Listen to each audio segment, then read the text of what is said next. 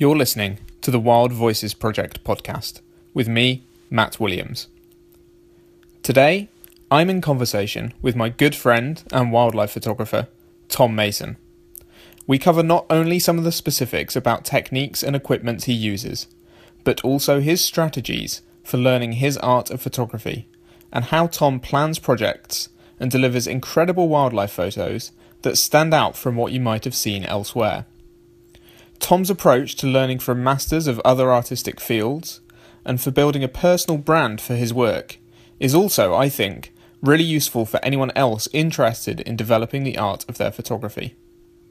Having worked on numerous assignments both in the UK and overseas, at just the age of 23, he is also a regular contributor to numerous publications such as BBC Wildlife Magazine, Practical Photography, and a number of other titles. He's a well-known blogger for Wex Photographic, writing articles and presenting a range of videos for their YouTube channel. He's also a regular lecturer, having presented at the Bird Fair, Photography Show and Scottish Nature Photography Festival, as well as for numerous organisations and educational institutions. His images have been internationally awarded, recently gaining a highly commended in the National Geographic Por el Planeta prize. Tom has a huge passion for the environment and sharing the stories of the natural world through photography, hoping to positively engage people in order to help protect wildlife for the future. As an instructor, his aims are to help you focus your photographic vision, to aid you in developing your own style, showcasing a range of techniques to equip you with the abilities to come home with a collection of shots you'll be proud of. You can see more from Tom's work on his website, www.tommasonphoto.com. Tom runs a YouTube channel where he shares his tips and skills to help others improve their wildlife photography, as well as taking people behind the scenes of his own work. www.youtube.com/TomMasonPhoto. He is on Twitter at TomMasonPhoto and on Instagram with the same handle. The Wild Voices Project podcast tells the stories of the people saving nature, just like Tom. We're a part of Wild Voices Media, a global production team bridging emerging storytellers with aspiring environmental professionals.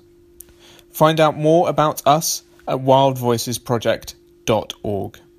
Learn more about the global community at wild-voices.org.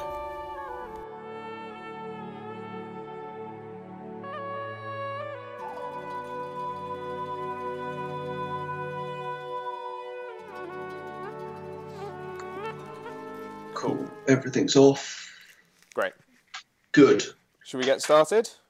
Let's go for it. Oh, the other thing that I'll say is just, don't take as long as you want in your answers. Go where you want with it. There's really kind of no right or wrong direction for the conversation. Okay, cool. So, Tom, I want to begin by asking what the best or most memorable wildlife moment of this week has been for you. Of this week, wow. God, I suppose I watched a load of oyster catchers this week along the coast. That was really lovely. I just love the sound they make, and just watching them just move along the coast was really beautiful. Just picking over and getting some food. I just love, being able to sit along the coast and listen to them. They're gorgeous birds. Yeah, my oyster catchers are my week. Although I did see a gannet out my window, so I suppose that was pretty cool as well. That's a pretty good window tick. Yeah, I do like a good window tick. I got a dolphin the other day, so that's a fairly good one as well. But yeah, I think every week has little memorable wildlife moments, and yeah, there's some pretty good ones, I think. And how do you make sure you build in time just to enjoy wildlife into your day or your week? I think it's kind of be happy to lose yourself a little bit when you're doing other things. Often, if I'm out working, taking pictures and doing work for clients, I'll make sure that I have some extra time when, I just don't look through the camera and I just enjoy where I am. I do a lot of the work that I do outside, so I suppose it's built into my life already in terms of just getting a chance to actually watch wildlife. But even just sitting and looking out the window, I try and give myself at least 15 minutes a day to really just lose myself, think, and watch, because they're very important skills that the wildlife photographer has to have.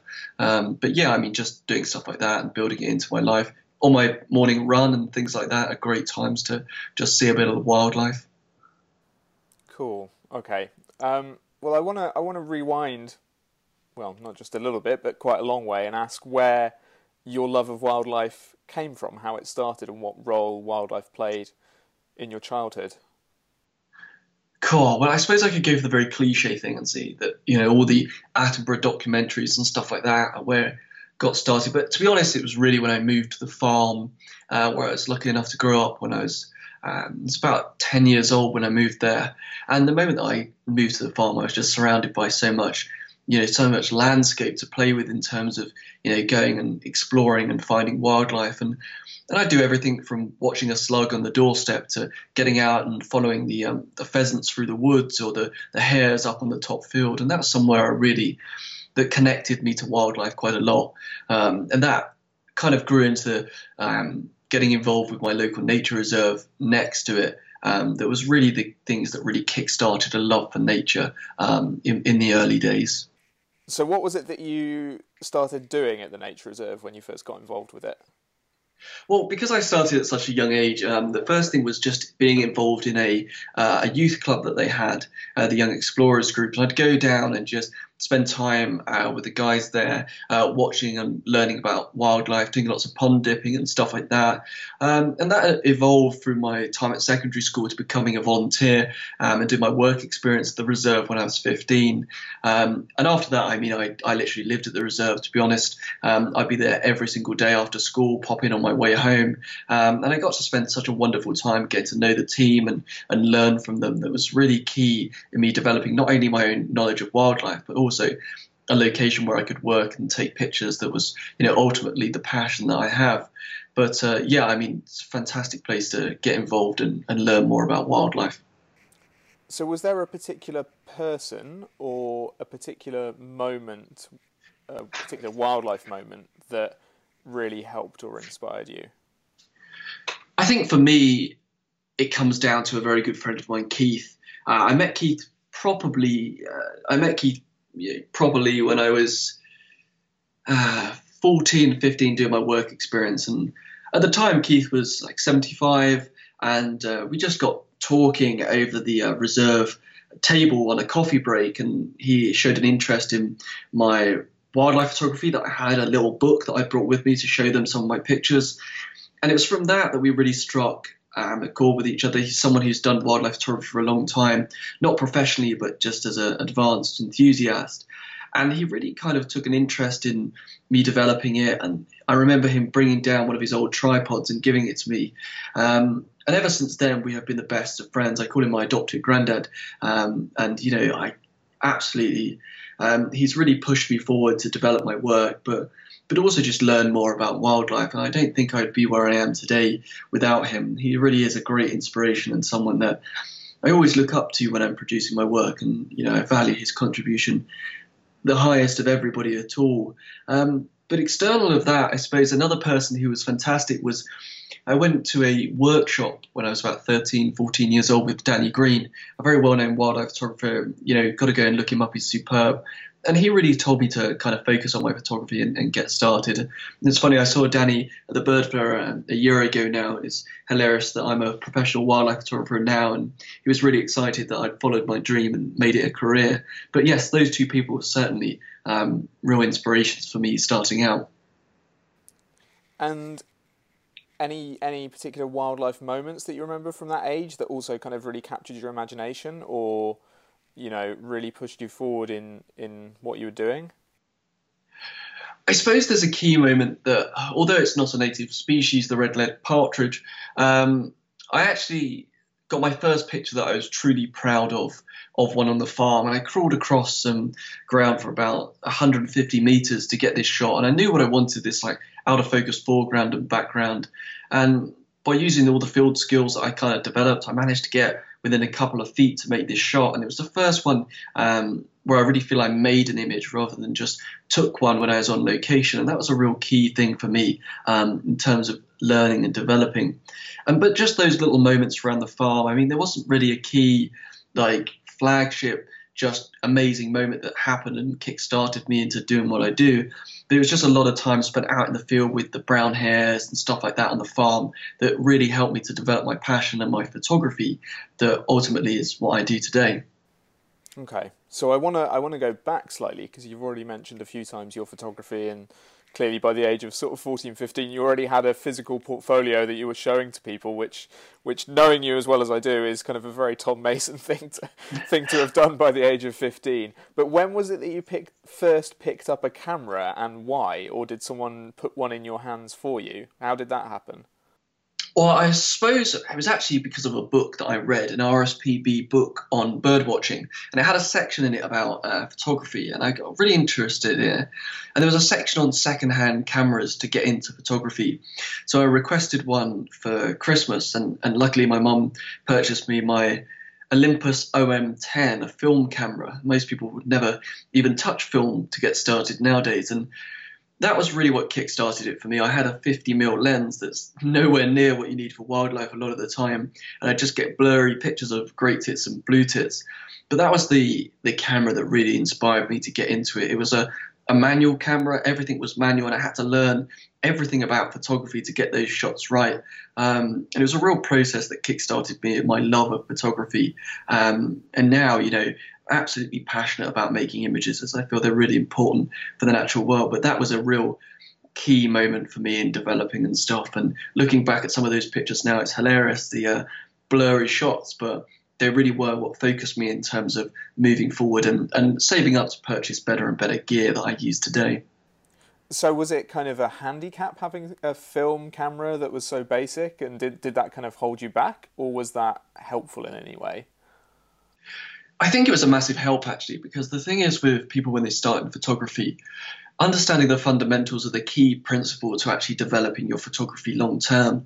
If you have a camera that can do everything for you, the problem is you're not actually thinking technically about how you're making a photo. You're more just relying on a camera to do its best interpretation. Whereas when you have a camera that's completely manual, that does everything that you tell it to do, and when you make a mistake, it makes a mistake, or you get it right, it gets it right, you develop your photography a lot quicker. At the time, I actually kept a notebook whilst I was in the early days of taking shots, because you didn't have any exit data as you do now on modern cameras. So I'd record down every frame, the number on the roll of film, and then what exposure I used, so my f-stop, my shutter speed, and stuff like that.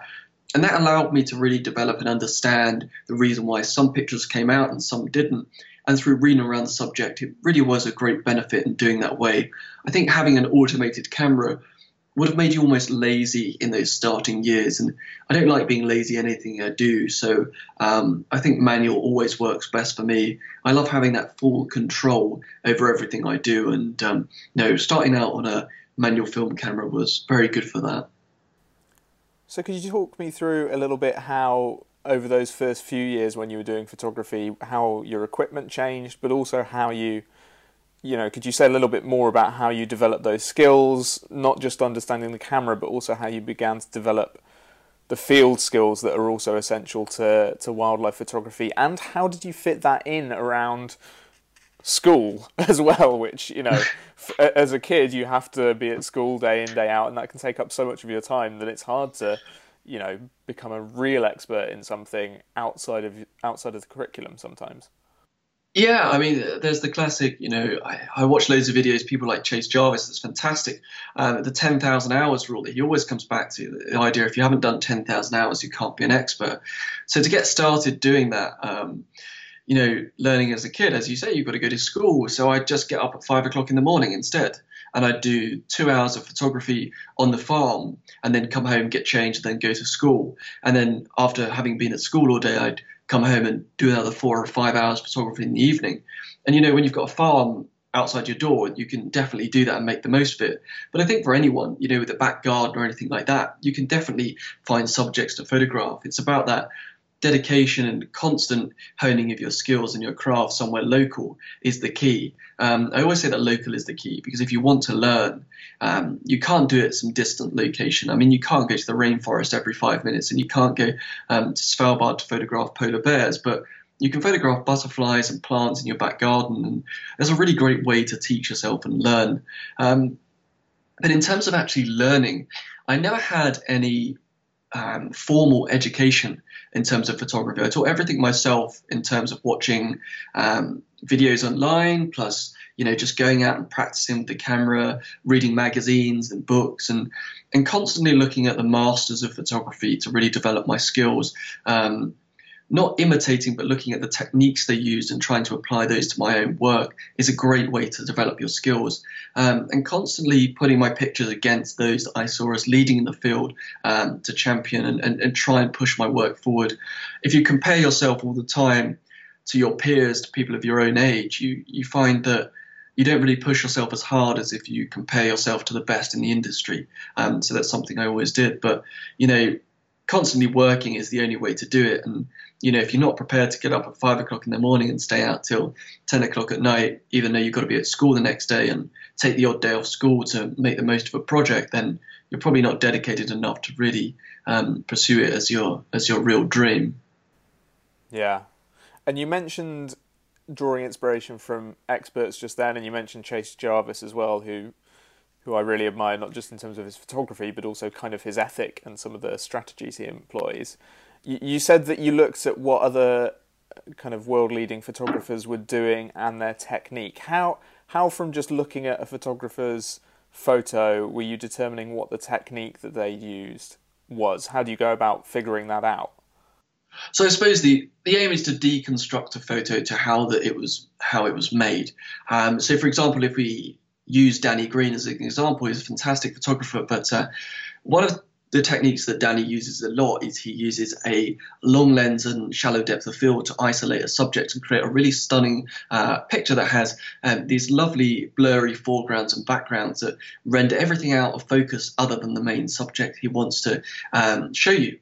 So how do you deconstruct that? Well, firstly, you look at what's in focus. It's a small amount. It's the eye or the subject he wants. The depth of field is very limited. So from that, I can draw the conclusion that he's probably using an f-stop of around f4 or 5.6 to get that in focus, but blur the rest out. The compression of the shot is something that you'd feature from a longer lens. So you're not going to get that sort of shot from a wide angle. So he must be using a telephoto of 300 to 500 mil. And then a shutter speed to freeze the action is going to need to be 500th of a second or faster. And by looking at a picture and bringing those about it and writing them down in a book, you can very quickly start to analyze techniques that people use to make beautiful pictures and then draw those and use them yourself. And that's something that I did a lot, but you've got to be very careful not to really just copy people. You've got to interpret it and use it in your own way.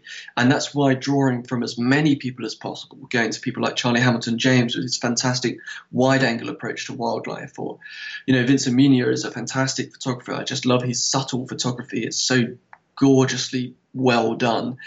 And just taking inspiration from so many people, it allows you to draw and develop what you want to photograph and how you want to do it. And by doing that, you can grow and kind of develop your own skills and your own style, as it were. That is the ultimate thing that you want to do. But I would still say that I don't have a fully defined style yet. I mean, I'm 24 and I don't expect to have one till I'm at least 40 odd, because I think I want to continue growing. But yes, by deconstructing and then reconstructing, you can develop and understand the ways that people shoot. So just to be clear about it, you were looking at other people's photos and literally taking down written notes on interpreting what they had done, then taking those notes out with you into the field and then kind of riffing on what they had done. So not repeating it, but maybe experimenting with some of the techniques or combining different ones from different people. Yeah, I would say, definitely the writing down at home. I wouldn't take the notes into the field. I'd just remember the ideas. And by planting ideas in your head a lot of the time, when you're in the field, you know how to do it. And that's how I'd work. But yeah, it's very simple like that, just developing on other people's work and pulling those techniques into what you do. Cool. And I also want to kind of try and make this accessible maybe to someone out there who's potentially listening and thinking of taking up photography. So what would you say to that person who's just listened to everything you've just said and has no idea what a 500th of a second shutter speed is, or no idea what an f-stop of 3.5 means? I'd say that the first thing to do is the basic understanding of photography is actually far easier to understand than a lot of people think, really. If you take a manual camera and you go out, you'll very soon find that if your shutter speed's too high, you get a black picture and nothing's there. It's just dark. And if your aperture is too shallow, well, you don't get anything in focus. And really by experimenting is how you learn. But there's a load of great information out there. I mean, we've talked about Chase Jarvis. And he's fantastic. Creative Live is a brilliant website. It's got a load of information about photography. It's free access to watch and get all the videos there. And, you go on YouTube, there's huge numbers of people giving information. I personally have a channel that I'm promoting to give people information about wildlife photography. But that sort of stuff you can easily learn, the kind of technical side of it. I think the much harder thing to learn is your personal style and how you actually make a beautiful picture, the composition and things like that. And the only way to really learn that is to go out in the field and take a huge number of pictures, but also to make sure that you really kind of delve into the community, the artistic realm, and just look at a lot of beautiful stuff and then kind of come to a realization of why you think it's beautiful and trying to interpret that in your own work. And not necessarily just wildlife photos, or even not necessarily just photos, right? Oh, no, God, no. Don't just look at wildlife pictures, because if you just look at wildlife photos, you'd just be so bored. So many are so similar. You look at architecture, look at art, look at Renaissance artists, look at some of the great painters, look at Picasso, look at everybody. The more inspiration you take, the just wider pool you have to draw on in terms of creating your work. Look at architecture. I love staring at buildings, the line, shape and form. And the more you draw and bring from that, you can develop your work in so many ways. I look at probably thousands of pictures every month from photographers who are wildlife, who are landscape, who are portrait, fine art, everything. Because the trick to kind of developing is to understand that there is value in everything you're going to see in the world, as long as you accept and try to find the value from it. If you just kind of overlook something and think, well, that isn't what I do, so I'm not going to look at it, you miss a great opportunity to learn something that you could really develop from. And can you give an example of a way in which you've taken something that you've seen that a painter has done, or that an architect has done, or someone creative, and you've applied that in some way to your photography? I think in terms of architecture, I love looking at the buildings just outside of Liverpool Street Station. They've got really harsh black lines. The NatWest building, for example, or the Gherkin, they've got these really wonderful black lines, and then the light that comes off the windows is really nice and harsh. And a couple of years ago, I was working on a project photographing kingfishers, and I wanted to create an image that was a little bit different. So instead of getting a kingfisher in all its color, I actually decided to shoot a picture in a silhouette under an old bridge that I was working on. A fantastic old tank bridge. It had these wonderful harsh lines and forms of the metal structure. And then simply rendering them into black and underexposing to get a silhouette. I could have the kingfisher small in the frame as a silhouette, but with the white contrast in the back. And that's the way that I kind of take inspiration to develop pictures. A lot of people would say that, they have absolutely no corresponding link, but in my mind, is the visual cues of that that I take into my photography. Yeah, I've seen that photo, and I think, as you said, that photo really achieves what you set out to, because the silhouette of that bird is so identifiably a kingfisher, and yet it's unlike almost any other kingfisher photo I've ever seen. And I can also, now that you've explained what your inspiration was partially for it, I can see what you've done there with drawing in the influence of those buildings. I suppose that leads me on to a follow-up question about distinguishing yourself. And you said so much wildlife photography is the same, and I think that's definitely true. And one of the things that you've often talked about when we've been in conversation, or when I've seen you give presentations, is about setting out to try and do something different, and being aware before you step out the front door of what's already out there.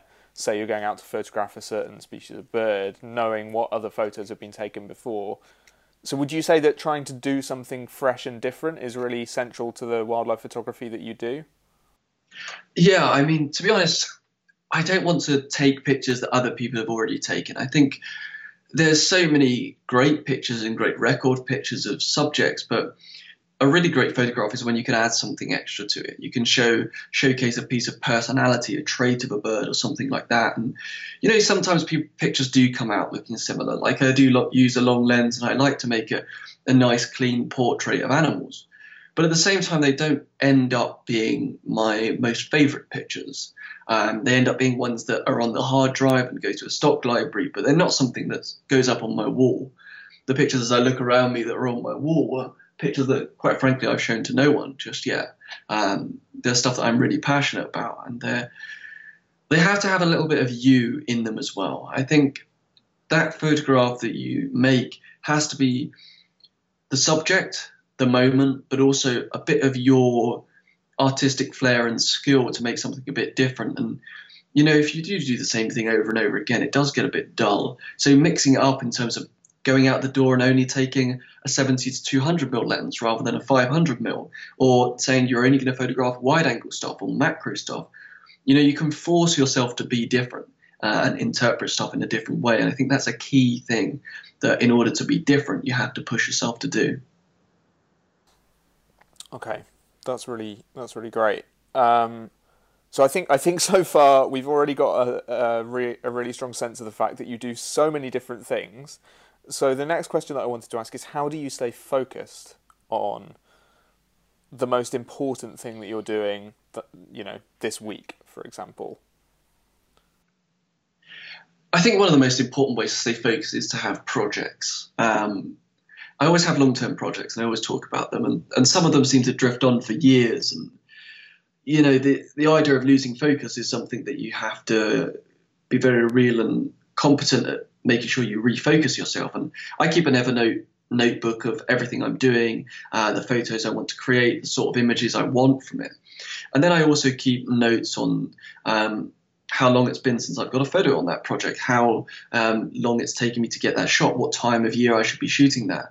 And by doing that, I can create a plan of what I should be doing over the next coming weeks. My diary has not only the dates of my lectures and things like that I do, it also has the dates of when is good for a certain subject, when is good for a certain condition, or when is good for high tide or anything like that. And by using those and planning them in, you can kind of create more of a defined route of what you're going to do and when you're going to do it, and making sure you're constantly looking at, your plan is a good way to keep yourself focused. But I suppose a lot of the time as well, it's important to lose yourself at moments, because when you lose yourself, you are creative. You do come up with something a little bit different, and you have to take days where you go, I'm not actually going after a certain subject today. I'm just going to go and make pictures that I feel like making. Of course, there's long-term projects that I'm working on now that I've been working on one of them for a year and a half, and I've got 6 pictures, and I only like 3 of them. And hopefully we'll get some more of the next coming year. But, it's that long-term process and that drive. But the drive ultimately comes back from producing pictures that are going to showcase the natural world in a way that people connect to it, in a way that people will hopefully connect with the story I'm trying to show, and hopefully, do something about it. And that's the ultimate drive to a shot. But largely, I think it does come down to this utter determination that you will get the image, and that I'm regimented in making sure that I keep notes and things like that for where and what I'm working on within my projects. So I really like the specifics that you touched on there about using Evernote to keep track of your project and writing down when you last took an image for that particular project. Have you got in terms of keeping focus just day in, day out, have you got a particular routine that you have, or maybe the first couple of hours of your day, your morning, have you got a particular routine to that to get you focused on what you're doing for that day?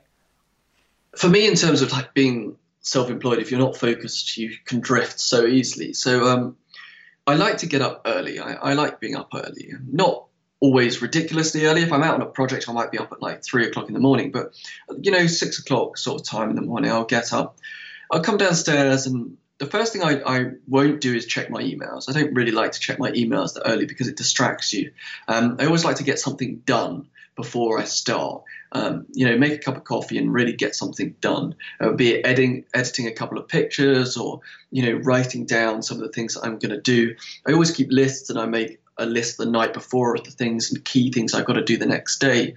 And so I'll hit a couple of those tasks off before I kind of get into my day. If I'm feeling a bit down, I'll go for a run, stuff like that, really to energize myself. I mean, keeping fit and healthy is important as well. But then after having done a couple of tasks, it kind of gets you in the momentum of working. And then I'll be, sorting emails or anything like that I need to do. But as a week, I try to only have maybe 2 days in the office and the rest doing something and getting out, taking pictures, because although office work is really important, and I'm doing a bit more of it at the moment than I'd probably like to, long-term being out in the field is where I want to be. So by keeping very regimented and focused, I can get more time out with the camera, and that's what I like to do. And can I just go back to the running, which, obviously physical exercise has really important benefits for mood and for focus, but also how important is staying in shape to being able to do the, like, at times quite taxing outdoor work that you do that comes with wildlife photography? Yeah, I mean, you got to stay healthy, you got to stay fit. I mean, my camera bag can weigh 25 kilos at a time, and you've got to lug it about for a long distance. And I mean, that keeps me pretty fit in itself. But, just keeping yourself in good shape, making sure that, you're getting your run in. It's not only about the kind of physical fitness, but it's also the mental fitness, being out and just being able to clear your head for a little bit. I've come up with some of my best pictures on my run. I'll be thinking about how the shot's going to pull together, the lighting conditions and things like that, and then get home absolutely energized and grab a notepad and draw them down. But as you say, the physical effort of being out, it's important to be well, because sometimes I can sit on location for, 12, 13 hours at a time, and, it's cold, it's not nice, and you've got to be mentally focused, but also physically able to deal with it. And that comes down to, just putting in the effort a lot of the time, the kind of winter training to make sure you're ready for your pictures. It seems a bit silly, but it's certainly something you have to do. Yeah. And I want to ask about the projects that you do, the long-term ones that might take 3 months or 6 months or longer at times. What are the criteria that you use to decide, yes, I'm going to do this project, or say yes to this project that someone has offered me? Your time is probably quite a scarce resource, particularly if you're self-employed and making your money from your photography. So how are you filtering all the potential different ideas that you might come up with or other people might put on the table in front of you? I think I always try to think of money last. As much as money is ridiculously important, you have to live and stuff like that. If a project is what I truly believe is an absolutely valuable thing that should be done, I'd like to go and shoot it, and I'll make every possibility to go and do it. But it probably comes down to the idea of what benefit it has to a species. Has it been covered before? Is there a load of coverage on something? If something's been really well documented, then I probably won't go and do it, because there's a lot on it before. It has to be different, as I've said.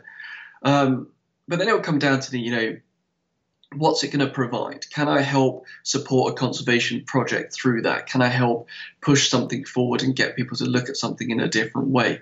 And when I can do that, that's a project I'll grab with both hands and definitely do, and commit a year, 2 years, 5 years to it if I really believe in it. And that's something that I'm working on at the moment, project that I'm doing right now. But a lot of the time with the smaller projects, they tend to have an end goal, be it, as I said, a showcase for a certain subject or stuff like that, or a portfolio or a lecture or something like that, that I'll develop and build on. But a lot of the time, the justification of time is simply because I'd love to do it. And I think one of the things I've always come back to with photography and doing it as a job is if I ever give up the enjoyment and love for doing it, I won't want this as a career anymore, because it will absolutely ruin everything. So love and passion for what I do has to be at the core of me choosing anything that I'm going to do. That's definitely my first consideration. But of course, being self-employed, money comes down to it, and certain projects pay very well or pay better than others. So you have to take those on. But kind of, comparing the time commitment, I'll make judgments based on if I want to do it, if I need to do it, and then try and balance those within my career to get everything sorted. And what's the feeling like when you've completed a project and you're satisfied with the results that you've delivered? How does that feel? It's amazing. It's also deflating. It's amazing because you've got some of the pictures you're really happy about, but you can be deflated as well because it's kind of the end to something. You feel like something's a bit missing now. You're not doing it anymore. But also it drives you to go on to that next one, to go, right, what am I going to do now? What's the next thing I want to showcase and show people? And that's really a great way. And the fact is, as a photographer, the brilliant thing with an end of a project, it hasn't really ever ended. I photographed foxes for like 6-9 months when I was in my last year of school. And I thought I'd finished that project, but a year later, another opportunity to photograph foxes, and there I am, spending another three weeks photographing them, and I'm still photographing them now. All of these things build up, and projects that you kind of finish, you sometimes never have. But stuff that has a defined time limit, it is nice when you finish it because that deliverable, that magazine piece, or that article, or that just it going out and people seeing it is a really fulfilling process, and it's one of the things I really do love about my job, being a photographer. So I want to stick on this project theme for just a couple more minutes. I wanted to ask, say there's someone out there who's doing some photography, but they're not doing it seriously or professionally, and they want to go from just taking lots of photos to focusing on a project of a particular subject. How would they plan a project? I think the first thing is, of course, to decide on your subject. And then you've got to write down a selection of criteria of why you're photographing that subject and why you want to showcase that subject. Because if you don't want to showcase the subject, you're probably not going to do a very good job. And after you've done that, it's to dive into the research, looking at what has already been done, what pictures can be created, what sort of shots might you like to make. And then in terms of that research as well, looking at other subjects and photographic inspiration and different types of shot that you'd like to try and make with the project you're doing. And once you've got that dialed in, it's then time to, really for me, I draw out images that I'm going to make. So I'll almost storyboard shots that I want to design and get when I'm in the field. And that really helps you to visualize them when you're out behind the camera or setting up a remote camera or anything like that. Because you already kind of know the image you're going after, it's much easier to find and set up on location. And by coming back to that and comparing the pictures you're getting with your shots, that your outline, you can develop a project that's going to be quite cohesive, that's going to work together. In long term, it's going to give you a nice portfolio of shots that's far more powerful than just having a couple of random pictures of a certain subject. And within that, what I would try to do is make sure you've got that close-in portrait shot, that you've got that nice, the wide-angle shot, that you've got the habitat image. But you've also got the images that showcase a bit of the subtleties of a creature that you're working with. They don't necessarily have to show the animal itself. They could be more about the habitat. And once you've brought all those things together, you have quite a nice project that is much nicer to show people than just, as I said, a couple of random photos.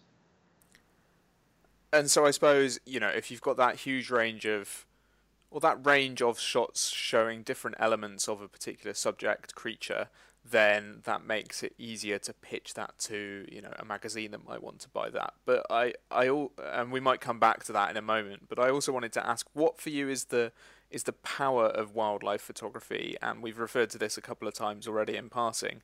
How does wildlife photography link with nature conservation for you, if it does at all? I think the thing is with conservation is I'm a fantastically passionate conservationist. I love protecting the environments. But a lot of people don't get to see what's going on. Nature reserves are there, and if you live in the city, well, very rarely are you going to come into contact. But if a good wildlife picture can make you stop and make you think and make you really take a moment to pause your life to consider animals and stuff like that, then that's what great nature photography is about. It's about connecting people with the environment. Because, in these busy social media lives people have now, they're not always looking out the window, but if they're looking at their phone and they scroll down and see a beautiful picture that they go, God, I'd really love to go and see one of those. You've connected someone with something that will hopefully make a difference. And if that imagery is used for conservation charities who then, can raise money for conservation through that, then that's brilliant. I mean, one of the reasons I love contributing to the RSPB stock library is I know that any pictures I sell directly help finance conservation work, and it's a brilliant thing to be involved in. But that, to me, is the ultimate end goal, really. It's just to make someone consider and want to get involved with wildlife a little bit more. And I think that's what good nature conservation and nature photography can do. Okay. So we've been friends for, I don't know, I can't even do the numbers in my head, but we've been friends for quite a few years now, maybe 6 or 7 years.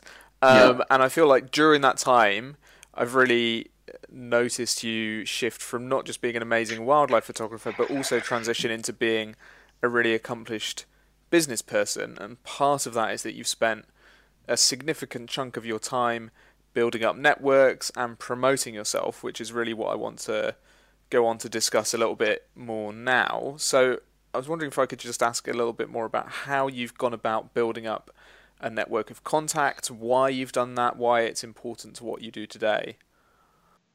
Okay. Well, starting off with building contacts, I think the first thing you have to do is know your craft and make your pictures. I never really approached people before I was quite confident with my pictures that I was producing. I think that's really important. But in terms of building contacts, really, it's about getting involved in the community, because there's lots of people who've helped me. So getting involved in helping other people is a great way to kind of introduce yourself. Putting stuff out on social media and showcasing it to people and showing people what you do and why you do it is really important. So getting started with that. I mean, the great thing about social media is it's free. You can put your pictures out there. You can start a blog. You can do all these things. And, it's a great way to get people looking at your work. But one of the greatest ways that you've got to develop is in person. And I think that, you have to talk to people. You have to go and show people what you do and talk to them of why you do it. And I spend a lot of time going to different events and doing stuff like that, and talking to people about my work and trying to cultivate relationships. But with those relationships, I don't want them to be based just on the idea of me getting business or anything like that. I only work with people who I am really kind of fond of in terms of their product, their company, and what they do. Because if I don't align myself with the businesses that I am going to work with, I don't really feel I can do a good job for them or that they would be good for me. So it's very important to understand where you want to be in the marketplace before you start trying to pitch to people. That's really important. But a lot of the thing is it's groundwork. It's there's no easy way, no jumpstart version of getting there. You just have to put the legwork in and talking to people at lots of different things. And that's personally how I did it. And how are you picking which events to go to do that in-person meeting? Are you just doing as many as possible, or is there some sort of filtering process there?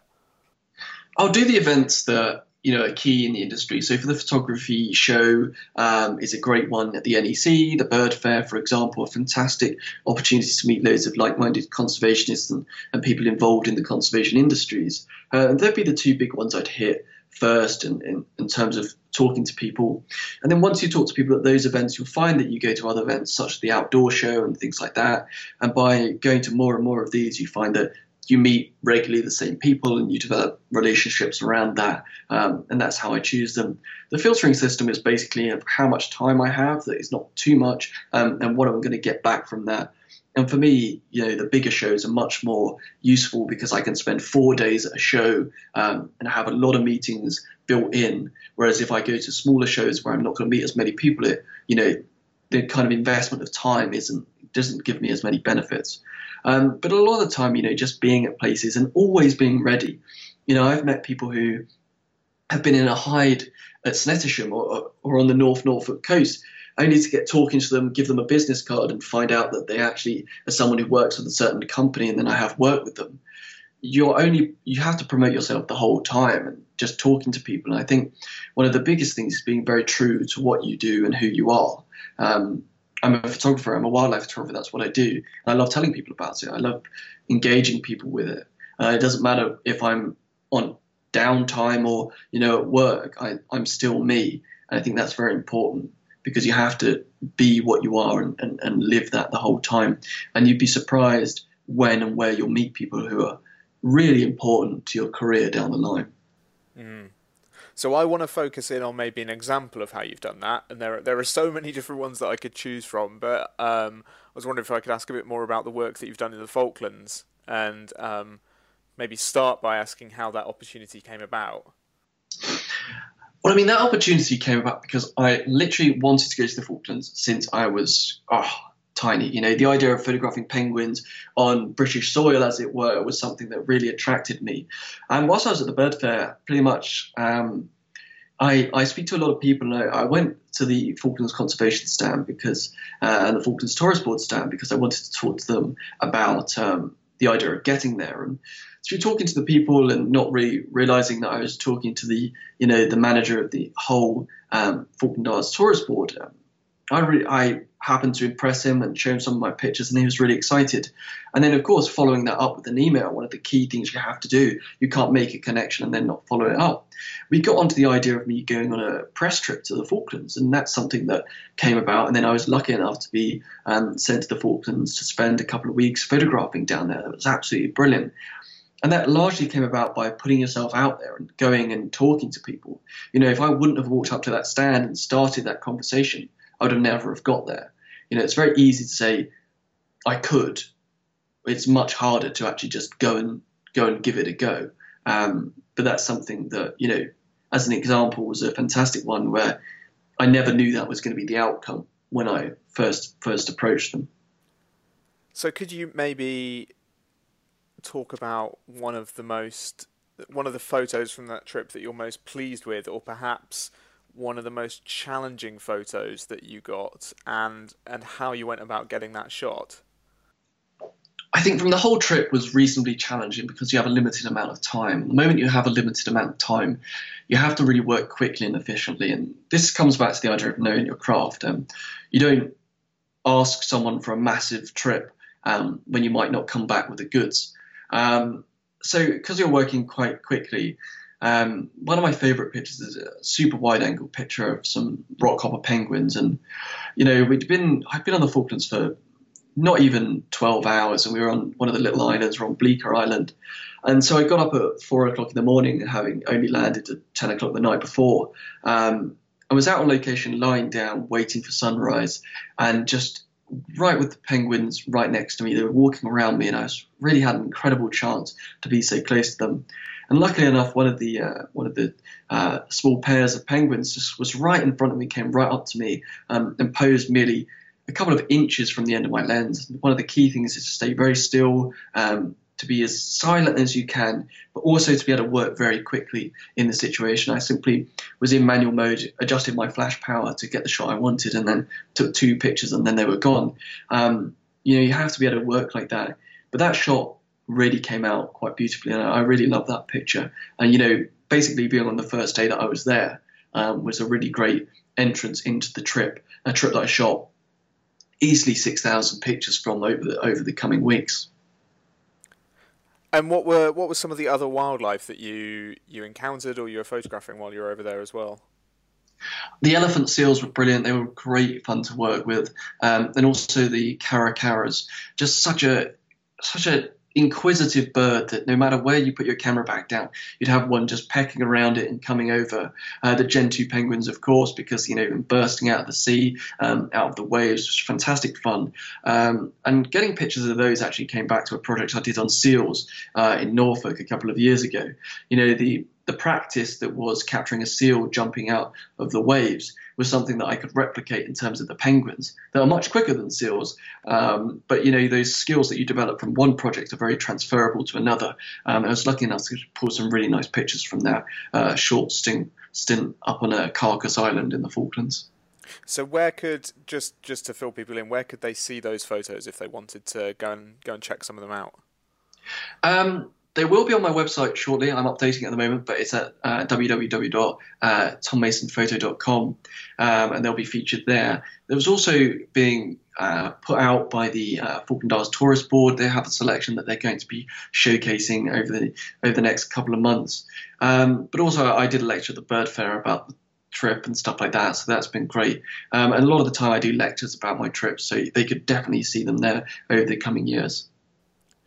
Cool. Well, that moves us on nicely. So I wanted to ask about the lectures, but also things like your YouTube channel, and in doing something like a YouTube channel, you're sharing really behind the scenes a lot of the techniques and stuff that you do. And I was listening to an interview with Chase Jarvis actually, where he said something along the lines of, he was one of the first people to do this kind of behind the scenes sharing of the secrets of photography, and he was very frowned upon within the photography community for doing that, because it was seen as kind of giving away the secrets of this magician's guild kind of thing. Why for you is it important to share the behind the scenes kind of process of how you're achieving what you're achieving? Wouldn't it be better for you, in a business sense, to keep that stuff secret? Well, the thing is, like, I'm a passionate photographer and I'm a passionate conservationist, and one of the biggest things I believe is that in terms of wildlife photography, we have to make sure that across the board everyone's doing a very good job. Because when you go out and you have a lot of equipment and you're also going and almost being invasive in terms of trying to get pictures, conducting yourself in a very careful manner is very important. So I wanted to start a channel to not only share tips of how to make beautiful pictures, but also how to do it in a way that's going to be very respectful for animals. But, coming back to the idea of giving secrets away, like, it's not, I don't really care if people know how I took a shot. The reason I take a shot is because I want to make it. And it doesn't matter if they know my techniques and how I've done it. The idea of them copying my creative vision at a certain moment is very difficult to do. You can only really produce your own pictures, as it were. You can copy people as much as you like, but it's still a copied photo. I love equipping people with the skills to go and make beautiful pictures, because I understand that the passion and the love that comes from doing that, and the ability that it connects people with wildlife. And if people want to connect with wildlife through photography, I'm not going to be someone who puts barriers in the way of them doing it as well, because I know the level of passion that I have for taking wildlife pictures. And I think really, sharing these techniques is, I'm not worried about people taking quote unquote better pictures than me because I'm giving them my skills. That doesn't really matter to me in any way, shape or form. I just like being able to help, being part of a community that really champions people making wonderful pictures of wildlife and doing it in a very caring and loving manner. And I think that's really important. But yeah, that's why I really started the YouTube channel in kind of response to a community that asked me so many questions, that I decided that, well, why don't I give you a load of answers? Yeah, nice. And you haven't been doing it that long and you're already reaching thousands of people. Has there been a time or an example of when, rather than reaching that mass market of people with your advice, you've had a much more one-to-one kind of mentoring relationship with someone who where you've been able to help them with their photography? I think there's been lots of occasions where I really get to spend time and teach people. I mean, I've taught courses and stuff like that. I mean, me and you get to spend loads of time going out taking pictures. It's great fun. This is true. We don't get to do it as much as we used to, but, it's certainly been so much fun when we've got out taking shots. When we went up to we're in, all around Norfolk and stuff like that. Really great fun. But a lot of the time, I really like being able to help young people out. I've been up to Nottingham University the last couple of years to lecture as part of their master's program. That's been really good fun to talk to the new students who are coming through and just give them a bit of advice about shooting pictures and stuff like that. As well as there was a great young man called Timmy who came to my local nature reserve. Came one of my first workshops I ever did. And pretty much every year I see him at the bird fair. And this year he came up to me whilst I was on the Nikon stand, and I got to give him some really good advice, and that was really great fun. And his pictures are really coming on rather well. Little things like that are really great fun to be part of. And, I just like to help people improve their pictures and also have a chance to connect with nature on a daily basis. Yeah, I must say the trip that we took to Suffolk and Norfolk, and particularly the morning which we spent photographing purple sandpipers when we crawled out on our bellies along Ness Point, the most easterly point on the UK mainland, in the middle of winter, in the soaking wet seaweed, and ended up freezing cold, drenched, and basically having to strip off in the car park afterwards and completely change. That was just so enjoyable. And we also kind of, as we were doing it, you were giving me pointers on technique and stuff. And I think, I love spending time just observing wildlife and enjoying wildlife for its own sake. But there's also something really fantastic about, learning techniques and doing stuff on the go, kind of testing it in real time. And yeah, that was really fun. And you are someone who really shares your skills and shares your advice and tries to help other people learn. I think because at the end of the day, I want you to come back with a picture that is really you. I can't make a picture for you, but you can make a great picture that really sums up your experience. And, if I can help you with a technique that allows you to make a shot that you're really proud of, then I'm really proud of that too. Yeah. So I thought about asking a question about equipment, but I think we could probably spend 2 hours alone just talking about equipment. Yes.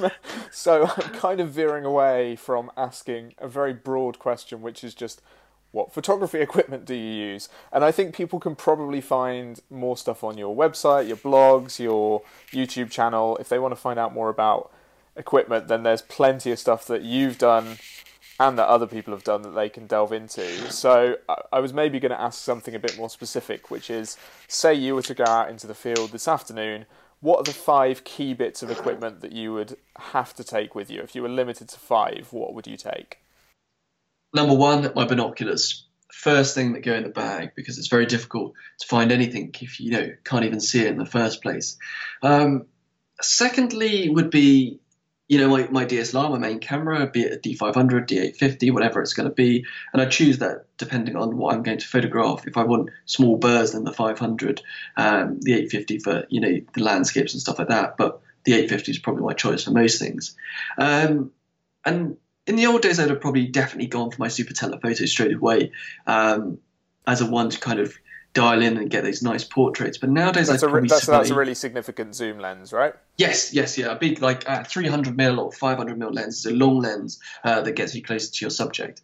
And I probably would have picked one of those, but now I would go to more of a mid-range zoom because it gives me more scope for creating those environmental portraits and things like that. Something that I find nowadays I'm moving towards in terms of the way that I frame up and compose. So my 70-200 would be the next thing in my bag. So we're now at 3 things. My 4th thing would be my coat. Always having a really decent jacket with you is so vital because, at the end of the day, if you want to spend a long time on location, you've got to be comfortable. It doesn't matter how much camera gear you've got with you. If you're not comfortable, you can sit there. So that's really important. And the other thing is probably my packed lunch. I know it sounds really silly, but if you're hungry, you're going to leave. And once again, you can have all the camera gear under the planet, but if you're not actually going to wait out and wait for your subject, then actually you won't get any decent shots at all. So yes, my main camera, my mid-range zoom, and some good outdoor gear, and my binoculars to find my subject are probably the key things that I would never leave home without. Cool, that's really nice. And yeah, like I said, we could have spent potentially ages talking about equipment. Oh, yeah. And you've also done a really good video, which I think people should definitely go and watch, about the process of editing photos as well. Maybe let's just touch on that for a minute. Actually, what kind of to you are the key elements of processing photos once you've got back in, you've eaten your lunch, you've found your subject, you've photographed it, you've got 2,000 photos on your memory card. What then comes next, and what are the key kind of things that people should think about before they sit down and just start editing photos? I think the first thing is you edit in camera. So in terms of when I shoot, back in the day, I probably would have shot a couple of thousand pictures sometimes, but now I very rarely shoot more than probably 100 or something like that. Editing those key moments before I ever take the picture.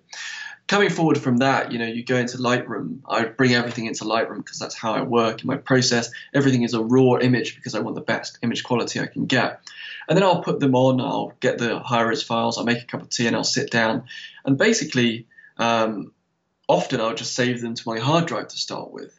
And then I won't touch them for a couple of days. And I think one of the things that you have to do with editing images is it's much better to come back to them a few days later. If you come back to them immediately, you have an immediate connection to them and you don't look at them in the same kind of practical approach as you do a couple of days after.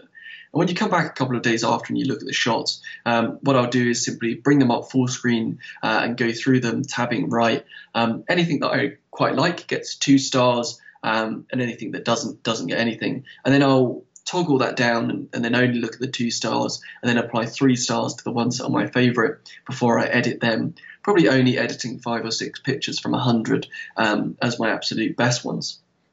And then when I go into that, for me, if an edit takes longer than 5 minutes or so, really the shot probably wasn't that good to start with. I mean, there's sometimes when heavier processing is important based on what the subject actually is, especially if it's an extremely rare picture and you want to save it. But largely, I just do the basics in terms of my tonal curve and making sure that my white balances, everything is right and the saturation is correct for how it looked. But I really like to keep my processing as minimal as possible, because largely I like to do everything in camera and make shots, because I like to make pictures in camera because I'm a photographer. If I do everything on the computer, I'm, I suppose, a lot more of a digital artist. But to me, it's very simple processing that I like to use. Okay, that's really useful. And like I said, people can find out a lot more about workflow process and editing photos in one of your YouTube videos, and I'll include the link to that video in the notes for the episode. A slightly different element of equipment that I wanted to talk about was that I know that in the past, and maybe at the moment you are as well, you've done a lot of using of not just remote triggers that you can use when you're there, but also camera traps that you can leave out, and you don't have to be there in order for the image to be captured. Could you just say a little bit more about the use of that sort of equipment? Yeah, I mean, the thing is, when you get into wildlife photography more, you want to create more and more creative shots. And one of the ways, if you look at National Geographic and people like that, the camera trap is something that enables you to get shots that are basically impossible for you to make if you're on location, because obviously certain subjects aren't going to come out in front of you. You won't be able to use a super wide angle lens with certain subjects. So using a camera trap is a great way of getting a different picture. And it basically comprises of a DSLR, a number of flash guns, then a trigger system, often a beam trigger that when the animal walks through the beam, it sets the whole lot off.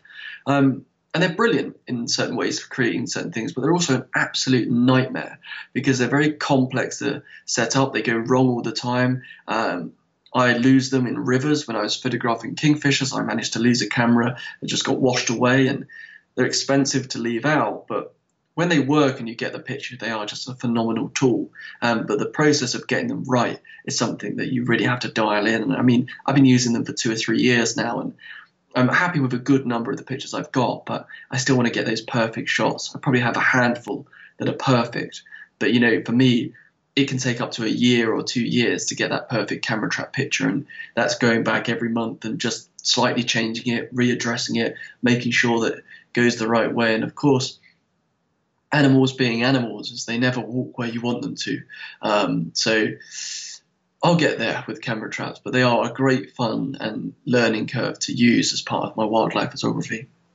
What's one of your favourite photos that you've got so far from the camera trapping work? I think it's probably my kingfishers. I mean, 2 kingfishers sharing a male kingfisher passing a female kingfisher, a fish, on a branch that's merely 3 inches from the end of the lens, whilst you have the old bridge that I was talking about earlier photographed in the background, and the river system as well. That picture took me 6 months to get, and I actually managed to capture that whilst I was at the bird fair, whilst I wasn't even at home with the camera. And it really just goes to show that I was using an old camera, Nikon D300, that I had rigged up with 2 flash guns. The flash guns are second hand and cheap and not ridiculously expensive. But sometimes you just have to take a risk and put a camera in a difficult place to get an interesting shot. And, I did lose a camera the week before trying to get that shot, but, that constantly going after it and being determined to get your image is the way that camera traps seem to work. And, yeah, that's certainly one of my favorites. And you referred to losing one that got washed away. I actually wanted to ask what have been some of the kind of most memorable things that have gone wrong in any of your photography projects, because presumably the willingness to let things go wrong or not be afraid to fail is pretty fundamental to getting things right, particularly if you're spending a year, 2 years on single projects. Yeah, I mean, the thing is, in terms of equipment, it's just a tool. When I was younger, I was really obsessed about my equipment. It had to be so clean, so perfect. I didn't want to bash it, knock it, whatever. But now it's just a tool that I use every day. And if I lose a camera, I lose a camera. But if I get the shot, it's worth it.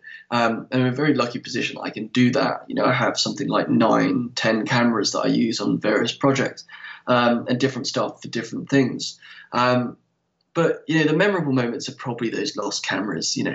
I've lost about 4 now in terms of camera trapping, but I still go back and put a camera in the same place because I know that the picture when it comes off will be great. And now on 3 of those occasions, I finally got the shot that I was after. 6 months, 8 months after you start, when you finally get the picture, it's so worth it. When you've come back to a camera trap 15, 20 times, replaced the batteries, slightly moved it, something's wrong, it's been triggered 1,000 times by a wood mouse, but you eventually get the shot. It really is worth it, and something you're really chuffed to get that shot in your hand. But in terms of other things, like you fail and you muck up all the time. Sometimes you might have your settings wrong. You set the camera to accidentally change the settings to JPEG rather than RAW, and you shoot something and you've only got JPEGs of it and you're gutted by it. But the more times you fail, the trick is not to fail twice. If you do something wrong, just make sure you never do it wrong again. Because I think if you do something wrong twice, you're a bit of an idiot. Whereas if you learn from your mistakes, then that's a good way to be. That's a pretty high bar to never make the same mistake twice. But I know what you mean. So, learning from your mistakes basically is what you're saying. Mm. Use them as a way to improve. Yes. And laugh about them as well. Yeah. Because I tell you what, if you didn't laugh about all the cameras I've lost, you'd probably cry. So the way that we've been talking so far, we've probably made it sound like your photography is a pretty solitary pursuit, but I was interested in finding out whether or not there's any particular images or projects that you've worked on where there's been required a bit of teamwork involved, whether it's been setting up a load of camera traps or whether it's been a particularly challenging geographical situation where you've needed other people to help you get on site, on location. Is there any particular experience where teamwork's been a particularly important element of getting the image? I think when it comes down to working with people in terms of making conservation images, that's one of the things I find the most difficult, is kind of directing people to make those shots. Working with the RSPB in the UK, directing some of my friends who are volunteers and conservationists to move in my backgrounds and stuff like that and make interesting conservation pictures is something that is quite difficult. And it takes a lot of teamwork to make sure that the shots come out how you want them. Working abroad often is one that takes a lot of effort and teamwork to make sure that you're in the right position and you've got all the gear you need. And the teams, as much as they're on the ground, sometimes when I've been to the Amazon with the Crees Foundation, people like that, there's a lot of people working to help you out. But also, it's the team of people who are behind you in the UK and everywhere like that. The guys at Nikon UK who help me and lend me cameras when I need them, and the people at Manfrotto, and all of these people who help by providing equipment or lending me things or just sorting things out so I can be out in the field and working. The team, as much as you don't see them, they're all there, and they're people that you must appreciate the whole time. So they are very important. But in terms of, for me, a lot of my work is very solitary. But a lot of the time it comes down to good friends of mine like yourself and my good friend Luke and Keith really being next to me and putting up with me on location. And I say putting up with me because I am a nightmare in terms of how long I will wait for stuff, how pernickety I am about making sure something is absolutely perfect before I leave it. But yeah, I suppose I am a bit of a perfectionist and a nightmare. Well, I think it brings out the results, though. I wouldn't worry about it. I think it means that you get there in the end, and the results certainly speak volumes about the extent to which you're a perfectionist, and it's well worth it. Would you say there's a downside to being too much of a perfectionist? Do you think you can take that too far and it can hold you back from ever producing anything? Yeah, I think one of the things I do is my girlfriend tells me all the time that I don't show people lots of pictures. I mean, I take thousands of pictures, but I don't really show that many people of them all. I'm really bad at that because if they're not perfect, I don't want to show anyone them. And often people tell me oh, it's a really great picture, you should show more people it now. And for me, as an artist, I don't like to put something out until I'm 100% convinced by it. And that is probably a bit of my downfall. And I am the perfectionist to the point where, if something's wrong, I will do it and do it and do it and do it again. And if it takes me 2 years, I'd rather it took me 2 years than put something that's 95% there. I want it to be 100. But a lot of the time, sometimes you have to put work out and get it to clients and stuff. But, those are the days that I stay up till 3 a.m. in the morning to make sure it's right before it ships. But yeah, it can be a downfall, especially for quick turnaround stuff. But largely that's why I tend to work on the longer term projects where I can really get my teeth into it and use my kind of being a bit of a perfectionist to really wait and get the shots I want. Okay, cool. I've just got a few photos. I've just got a few questions left to round off with. There's more than a few photos, and we've already mentioned your website. People should go and have a look at them because they are pretty incredible. So I've just got a few questions left that I wanted to round off with. So the first is what have been your best recent purchases? So in recent memory, the past few months, of under £100 and under £500. Okay. One of the best things, they're on the desk in front of me, my Shure SE215 noise cancelling headphones. When I travel a lot, I like to be able to listen to podcasts and stuff like that, and they're just brilliant. I mean, they're like 90 quid, but in terms of monitoring all my audio for videos and stuff like that, they are superb, and they really are brilliant. So I definitely recommend a pair of them. I'm actually on the lookout for headphones at the moment. Do they have a built-in mic? No, you can get an option that does have a built-in mic, the SE215S or something. They have an inline mic that you can work with ISO, with Android and everything, and iOS. But these ones are just the standard headphones. I prefer stuff with less things that can go wrong. So for me, I just like them to be solid headphones. But they're brilliant. I love these to bits. I use them on planes. So the manufacturer of those is Shure, S-U-R-E? S-H-U-R-E. S-H-U-R-E. Okay, cool. Okay, and then under £500? Oh, God. Under £500. I don't know what I bought that's under £500. That's really bad. God, what's under £500 that I bought? Oh, yes. My Kinesis Scout trigger system. So Kinesis are a new manufacturer of triggers. They make PIR and active triggers for camera traps, and the new Scout system. Explain a little bit more for people what that means. Oh, so basically, two boxes that create a beam between the two, and when the animal walks through, it sets my camera off. And the Scout system is just probably the most feature-rich and well-designed system I've ever used. It's so simple to operate in terms of, it has a lovely LCD that I can just see, the features and everything, can program it in. And in terms of getting false triggers, I don't get any of those, and it just captures my subjects perfectly. It really does work very simply out in the field, and that's one of the things you want, especially when you camera trap, is simplicity and effectiveness. And the Scout system is excellent. They're about £430 for a set, but they are simply superb. I actually drenched them in a river, and the river went the whole way over them, but they're absolutely fine. Completely waterproof, brilliant bit of kit. And they have captured some really wonderful photographs over the last couple of months. And yeah, certainly they would be my suggestion for anyone who wants to get into a bit of camera trap photography. Nice. Okay, great. Along similar sort of lines, what's the favourite image, or the image you're most pleased with that you've taken in the last 6 months that people may not even have seen yet?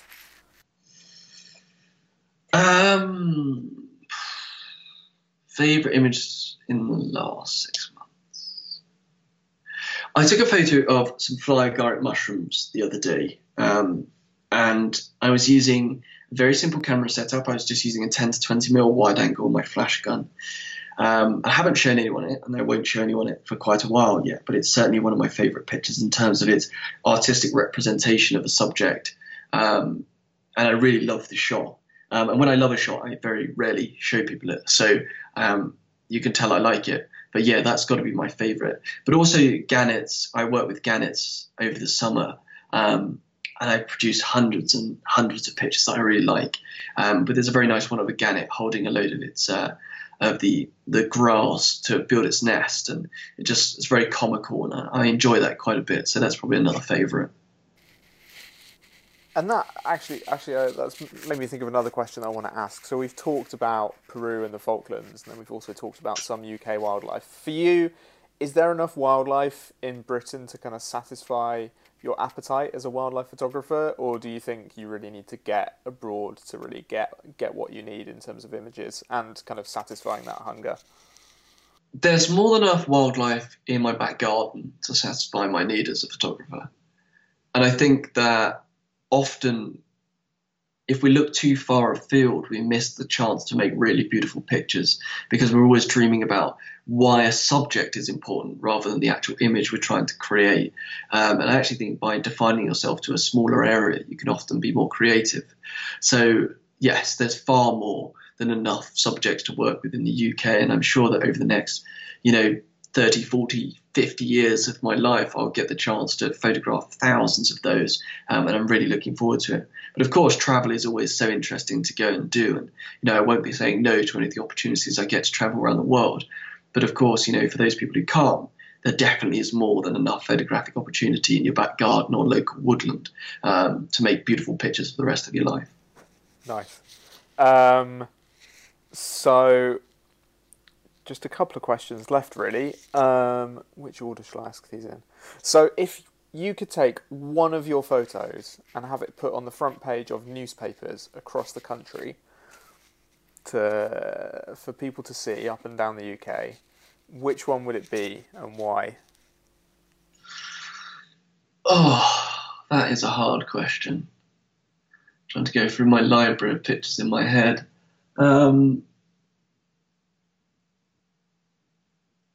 Cool.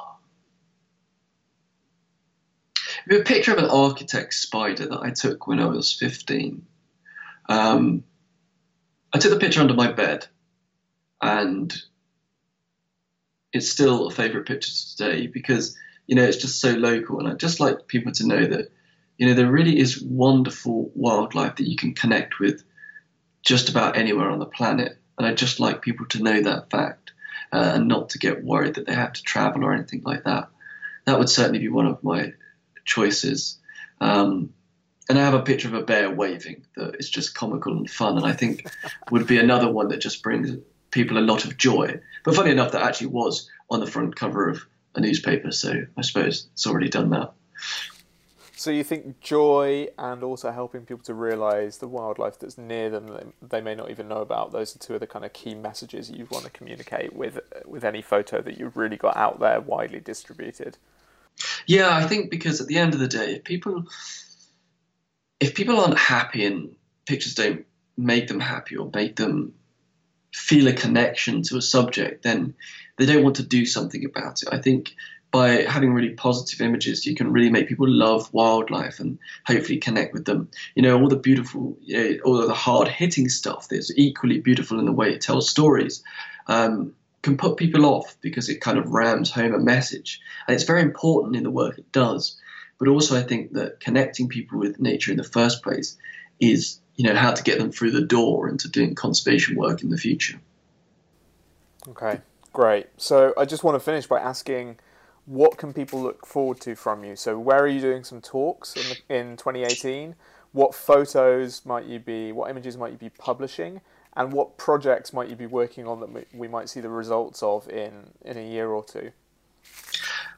Well, currently I am working over in Ireland quite a bit on a big project, but there'll be more about that in the future because I can't say too much. My Falklands pictures will be out on my website at some point in the future. Definitely. And I'm lecturing at some key events next year. I'm going to be lecturing at the photography show on the Behind the Lens theatre, as well as on the social media stage as well, about my YouTube channel that I'm making. So they're great opportunities to come along and see a boatload of pictures that I've been making over the last couple of years, and some of the ones that actually haven't had general release yet, so they'll be on Showcase then. But of course, I'll be busy working on my YouTube channel. There's a really big project I'm going to be massively pushing myself into in 2018. A chance to connect people and teach people about wildlife photography, and really just answer people's questions and help them with their own work. And I'm also going to be taking people behind the scenes on trips that I'm planning at the moment. For the next year. There might be opportunities for me to travel to some really awesome destinations, but I don't want to say about those yet because I don't like to jinx things. But there's a lot in the works. But to be honest, I'm still working on my SEAL project from the UK, and I'm still photographing lots of different subjects. But, I'm always trying to bring out images, and I promise that in 2018 I will showcase a few more photographs than I have been the last couple of years. Well, that's really good. I alone am very excited for that because, I know that you do so much stuff, and like you say, you release a very small proportion of it, and even some of the ones that I think are just amazing or incredible don't necessarily, I think, get the publicity that they deserve. So I'm excited to hear you say that you're going to try and put more stuff out there in 2018, because I think that wildlife and people will only benefit from you doing that. So that's really good to hear. I think that's probably a good place to wrap it up, Tom. That's everything that I wanted to ask. Is there anything that you wanted to say or talk about that we haven't covered? Well, I just wanted to say a massive thank you to you, Matt, for having me on the show and getting me involved. It's fantastic to come and talk to a different audience and share my love for wildlife photography. And I know that you equally have a great passion for wildlife photography and conservation that is great, and one of the reasons why we're such good friends. But if people want to check out more of my work, they can find my website at Tom Mason Photo, or check out my YouTube channel, or equally at Tom Mason Photo. Actually, if you just type in Tom Mason Photo on most of the social media channels, you'll find my work. But no, thank you very much for having me on the show, and I hope that your audience finds some benefit and use from what we've been talking about today. You're very welcome, and we'll have to try and hook up again when you're over on this side of the Irish Sea and do some photography at some point. Yes, definitely. Cool. Thanks very much, Tom. No worries. I really hope you enjoyed that conversation, and you can find more of them at wildvoicesproject.org, on Twitter at wildvoicesproj, or by subscribing to the podcast in iTunes or Stitcher.